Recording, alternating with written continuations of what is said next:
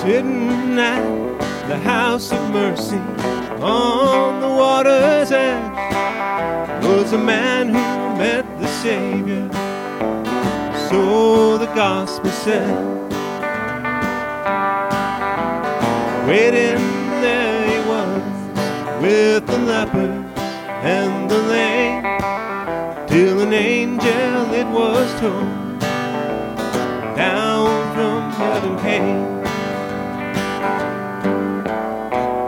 Folks came from all around, near and far, just to sit here at the house of mercy, waiting for the waters to stir. We're just sitting at the house of mercy, waiting for the waters to stir.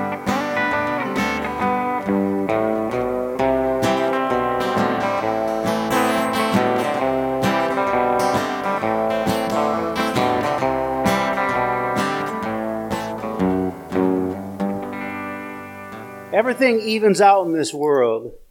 The rich have their ice in the summer, but the poor get theirs in the winter.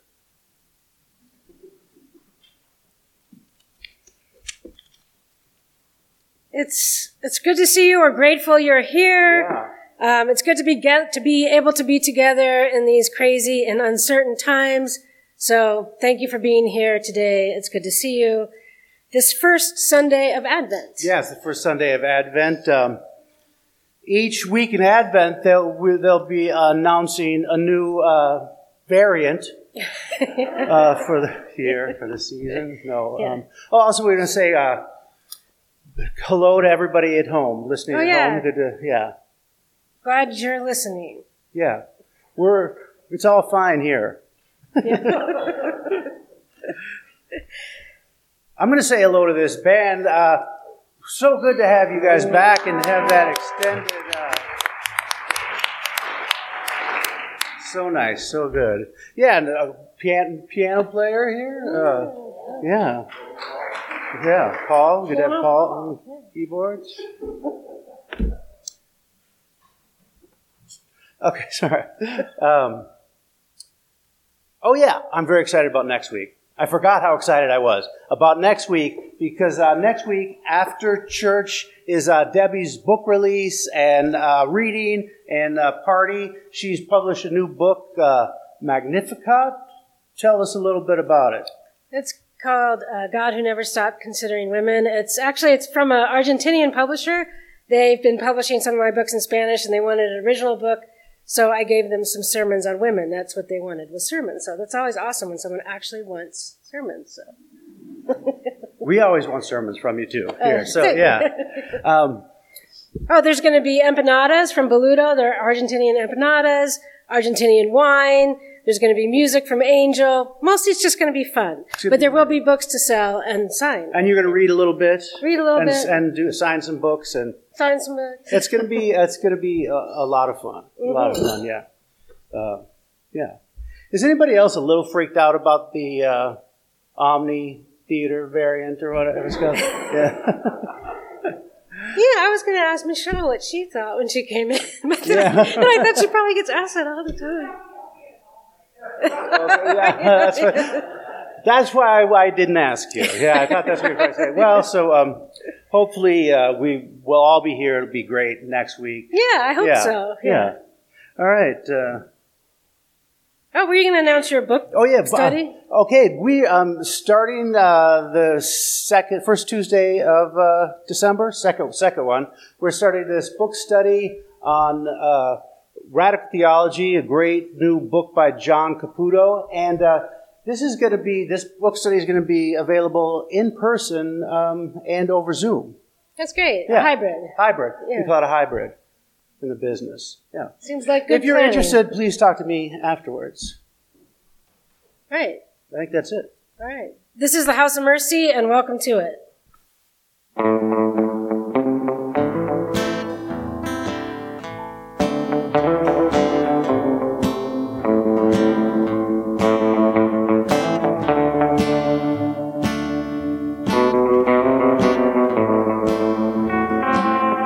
I wayfaring pilgrim, while traveling through this world below, there is no sickness, toil, no danger in that bright world to which I go. I'm going there to meet my Father. I'm going there no more to roam. I'm just a-going over Jordan. I'm just a-going over home. I know dark clouds will gather o'er me. I know my pathways rough and steep, but golden fields lie out before me, where weary eyes no more shall weep. I'm going there to see my mother. She said she'd meet me when I come. I'm just going over Jordan. I'm just a-going over home. I want to sing salvation story in concert with the blood-washed band. I want to wear a crown of glory when I get home to that good land. I'm going there to see my classmates passed before me, one by one. I'm just a-going over Jordan. I'm just a-going over home. I'll soon be free from every trial. This form will rest beneath the sun. I'll drop the cross of self-denial and enter in my home with God. I'm going there to see my Savior, who shed for me His precious blood. I'm just a-going over Jordan. I'm just a-going over home.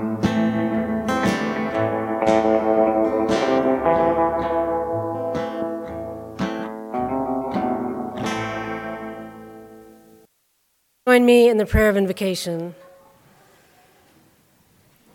God of mercy, help us be alert to the sounds and signs of good news, something flickering on the horizon perhaps, that might make it possible for our hearts to be light instead of heavy, anticipation of redemption instead of foreboding. Help us hear good news here in the midst of what is. Amen. May the peace of Christ be with you. Let's share a sign of peace without passing germs. I thought it'd be appropriate to invite one of my in-laws up to sing for us today. Someone who I've had the pleasure of listening to around every campfire and before every family dinner for almost ever since my sister brought him home. Please give a warm House of Mercy welcome to Jeff Laskowski. Thank you, John, for the wonderful introduction, and thank you for to the House of Mercy for welcoming me here. So Reverend Russell had mentioned something about worry, and just coincidentally, the songs that I'm going to sing for you, share with you today. One of them is very explicitly about worry. The next one, a little bit about anxiety and restlessness, and we've certainly had our share of worry, anxiety, concern for the last couple of years with the COVID crisis, and certainly with some of the other events that have happened here in the Twin Cities. So when I chose this first song, I thought to myself, what keeps us going? What is it that allows us to kind of get past or kind of overstep that worry, that concern that is often constantly with us? And for each of us, it could be something different. It could be a family member. It could be a favorite song, a favorite meal, something that we have in our lives. And this song is actually the first song is called "Worried Man Blues." It's a folk song that I'm sure many of you are familiar with. It's been recorded and performed by a number of different performers: the Carter Family, Woody Guthrie, Pete Seeger, and that's the Pete Seeger version is probably one of my favorites, and it's sort of his version is what I based my own on. So the first song is "Worried Man Blues." Takes a worried man to sing a worried song. Takes a worried man to sing a worried song. Takes a worried man to sing a worried song. I'm worried now, but I won't be worried long. I went across the river and I laid down to sleep. I went across the river and I laid down to sleep. I went across the river and I laid down to sleep. When I woke up, I had shackles on my feet. 29 links, a chain around my leg. 29 links, a chain around my leg. 29 links, a chain around my leg. And on each link, an initial of my name. It takes a worried man to sing a worried song. It takes a worried man to sing a worried song.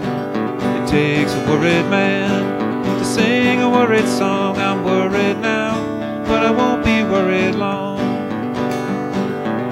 I asked that judge what might be my fine.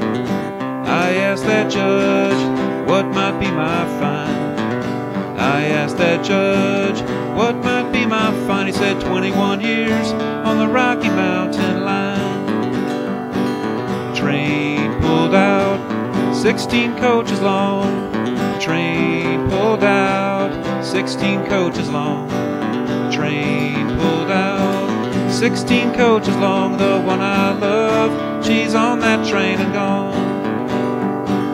It takes a worried man to sing a worried song. It takes a worried man to sing a worried song. It takes a worried man to sing a worried song. I'm worried now, but I won't be worried long. I looked down the track just as far as I could see. I looked down the track just as far as I could see. I looked down the track just as far as I could see. A little bit of hand was waving after me. It takes a worried man to sing a worried song. It takes a worried man to sing a worried song. It takes a worried man to sing a worried song. I'm worried now, but I won't be worried long. One last time, and if you know the words, please sing along. takes a worried man to sing a worried song. It takes a worried man to sing a worried song. It takes a worried man to sing a worried song. I'm worried now, but I won't be worried long. I'm worried now, but I won't be worried long.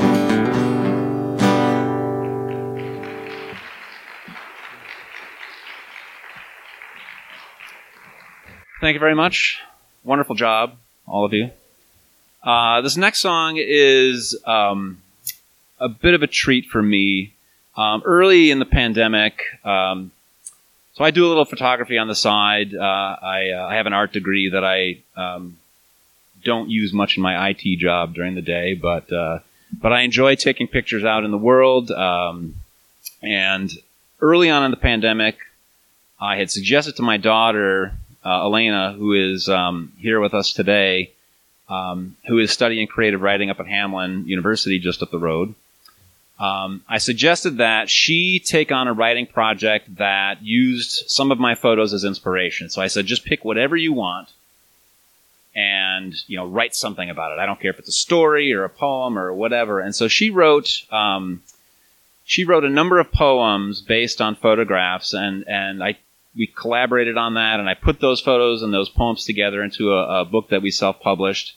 And when I was looking for another song to play today, I thought to myself, well, I'll look at one of those poems, and I'll see if I can't turn it back around and see if I can't do something with that one of those poems. So I took one of her poems and turned it into a song. And this song is called Lullaby for the Restless.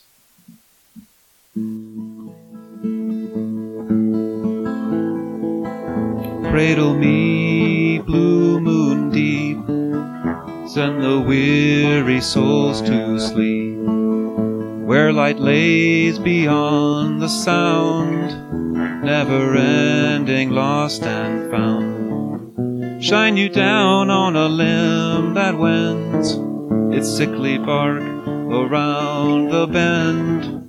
Moonlit ghosts don't play pretend, making them my truest friends. Cradle rock, cradle glow, fragile truths the night winds blow. Rise and sink into the fold, spindly branches tighten hold. Cold blue moon curving in, shedding off her thicker skin. A well-worn fabric, pale and thin, the veil is peeled from my sleepy sins. Cradle fall, tumbling down, the broken bough never making sound. Turning over, spinning round, dreaming eyes never see the ground. Reaching down, arms of light, cradle me like a feather slight, floating carelessly alight in the silver hands of night. Cradle me, blue moon deep, send the weary souls to sleep, where light lays beyond the sound, never-ending, lost and found. Where light lays beyond the sound, never-ending, lost and found.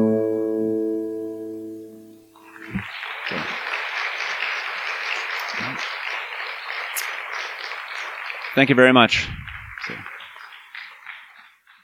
Join me in the prayers of community. I'll end each prayer petition with God and your mercy, and I invite you to respond. Hear our prayer. Let's pray. God of mercy, we pray that you would draw near with your redemption, however subtly or extraordinarily, something to ease the fear and foreboding across the globe. In the midst of the ecological crises, we pray for steps towards restoration. In the midst of whatever new mutations the virus throws at us, we pray for good science and caring communities.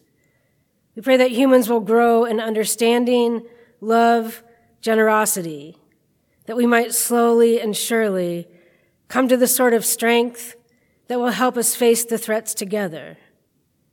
We seem to be a little far from this currently. We pray that you will bring us closer.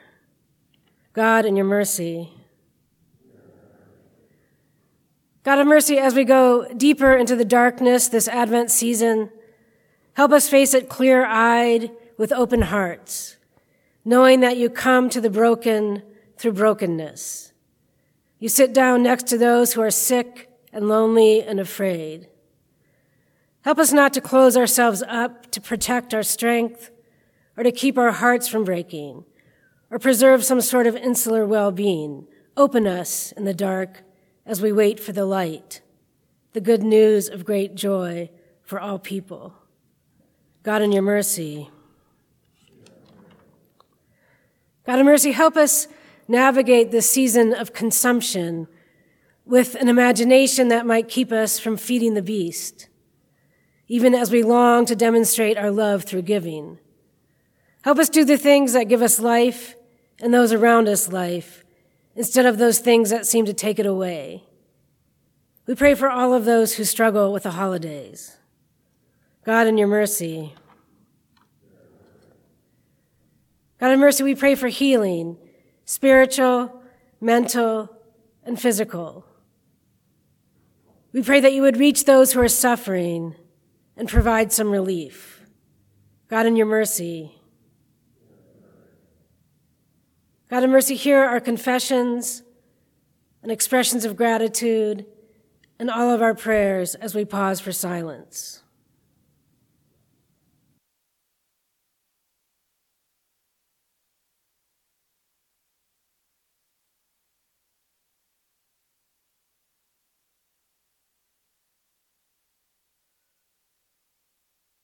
More than we can imagine, and you forgive us all of our sin. Thank you. Amen.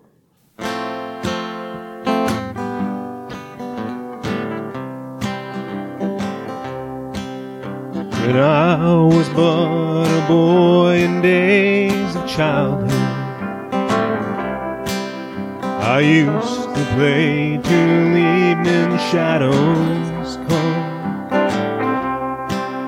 Then winding down an old familiar pathway, I heard my mother call out, "Settle, son. Come home, it's supper time." The shadows lengthen fast. Come home, it's supper time. We're going home at last. One day beside her bedside I was kneeling, and angel wings were winnowing the air. She heard the call for supper time in heaven, and I know she's waiting for me there. Come home, it's supper time. The shadows lengthen fast. Come home, it's supper time. We're going home at last. In visions now I see her standing yonder, and her familiar voice I hear once more. Banquet tables ready up in heaven, It's supper time upon the golden shore. Come home, it's supper time. The shadows lengthen past. Come home, it's supper time. We're going home at last.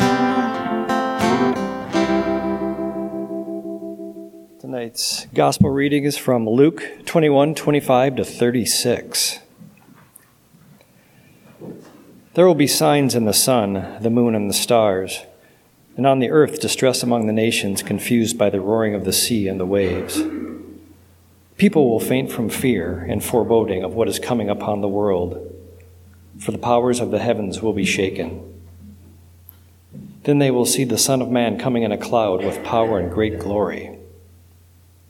Now when these things begin to take place, stand up and raise your heads, because your redemption is drawing near. Then he told them a parable. Look at the fig tree and all the trees. As soon as they sprout leaves, you can see for yourselves and know that summer is already near. So also when you see these things taking place, you know that the kingdom of God is near. Truly I tell you this generation will not pass away until all things have taken place. Heaven and earth will pass away, but my words will not pass away.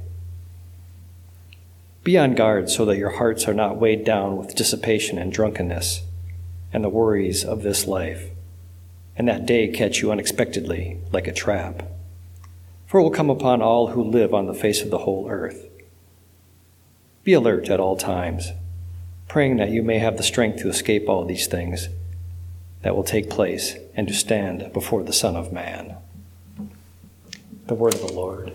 It snowed hard for 3 days. The sun never got a chance. Couldn't make it through the clouds. It was dark by 3 in the afternoon, and the wind blew knives. The snow wasn't that unusual for early December, but it didn't usually get this cold until January. The coffee shop was nearly empty. Most people were smart enough to stay at home. He sat in his regular booth, head down. He stuck a finger in his coffee to confirm it was cold. I don't even know how long I've been sitting here, he thought. But then he told himself that was ridiculous. No one really ever thinks to themselves, I don't know how long I've been sitting here. That's something that someone writes about a character. He didn't know how long that he'd been sitting there, is what they would write. And even if it were the case for himself or some character in a story, one doesn't remain in that state for very long, or at least doesn't need to. A more likely scenario would be for that somebody, even himself, would get a sudden thought that would interrupt their lost in thought episode, the sudden thought being something like, oh, what time is it? And then they would look at the clock on the wall or their phone, and they would not only know what time it is, but they would have half the information they needed to figure out how long they'd been sitting there. He easily recalled what time he'd sat down. And he started looking at the ironically purchased sad clown painting that hung on the wall, too low, directly across the table from him. It was like he was having coffee with the clown. But that thought led to another, and then that thought led to another, which led to the sudden interrupting thought, oh, what time is it? Which led to the whole argument with himself about whether or not one would realistically say of oneself, I don't know how long I've been sitting here.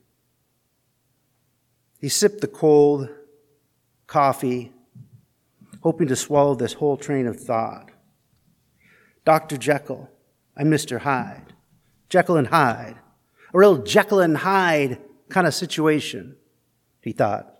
Everyone knew the expression. Nearly everyone knew the story. Probably most as some culturally acquired knowledge, cultural seepage. A lot probably knew it from the more than 30 films, and some knew it from the Robert Louis Stevenson book. He'd read the book once in junior high when he'd stayed at home from school sick, and his mom made him stay in his bed and wouldn't let him lay on the couch and watch TV. His aunt had given the book to him for his birthday a couple years before, and he'd never even thought of reading it. But he was bored, and he saw it on the shelf, and this time was evidently the right time, because having noticed it there on many occasions, this time he thought, I might read that.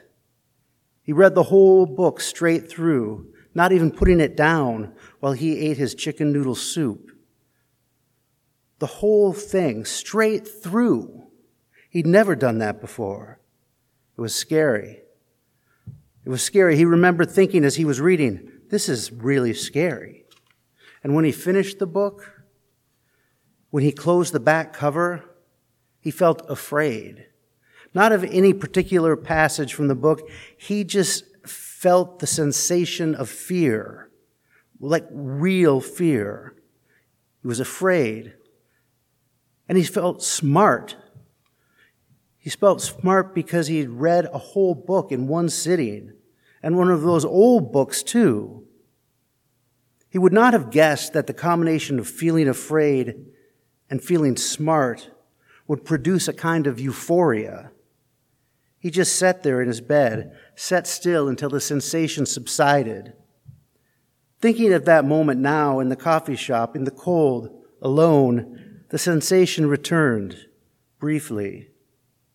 Well, most people use the phrase Jekyll and Hyde or approach the story for whatever reason. They do so with the knowledge that Dr. Jekyll and Mr. Hyde are the same person.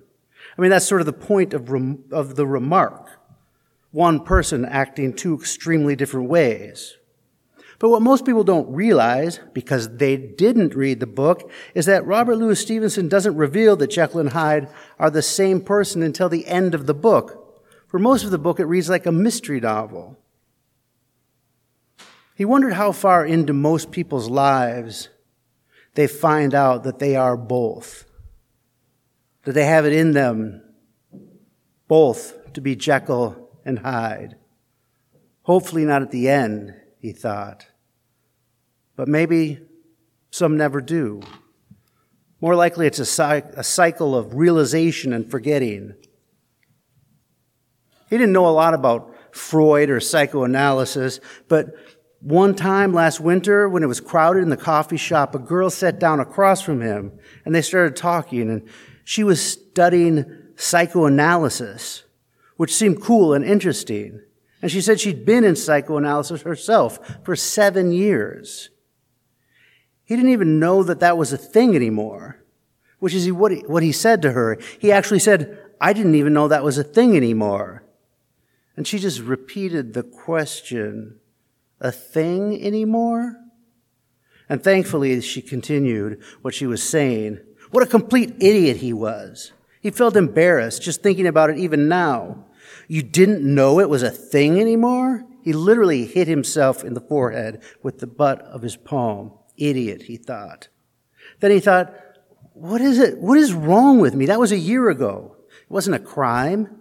I just said something, not even a bad or mean or wrong something, just a conversation something. And now I'm hitting myself in the head about it a year later?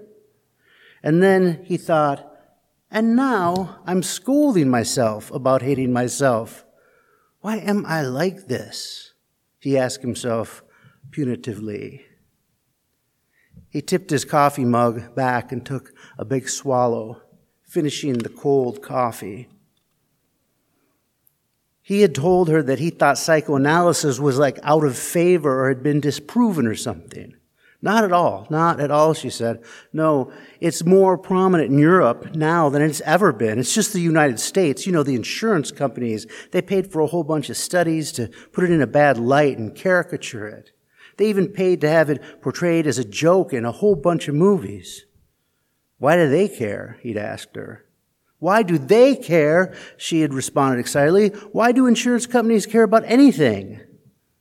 Money, he offered timidly. Yes, money. When you're in analysis, you go 5 days a week for 5-10 years. Do you think insurance companies want everybody doing that?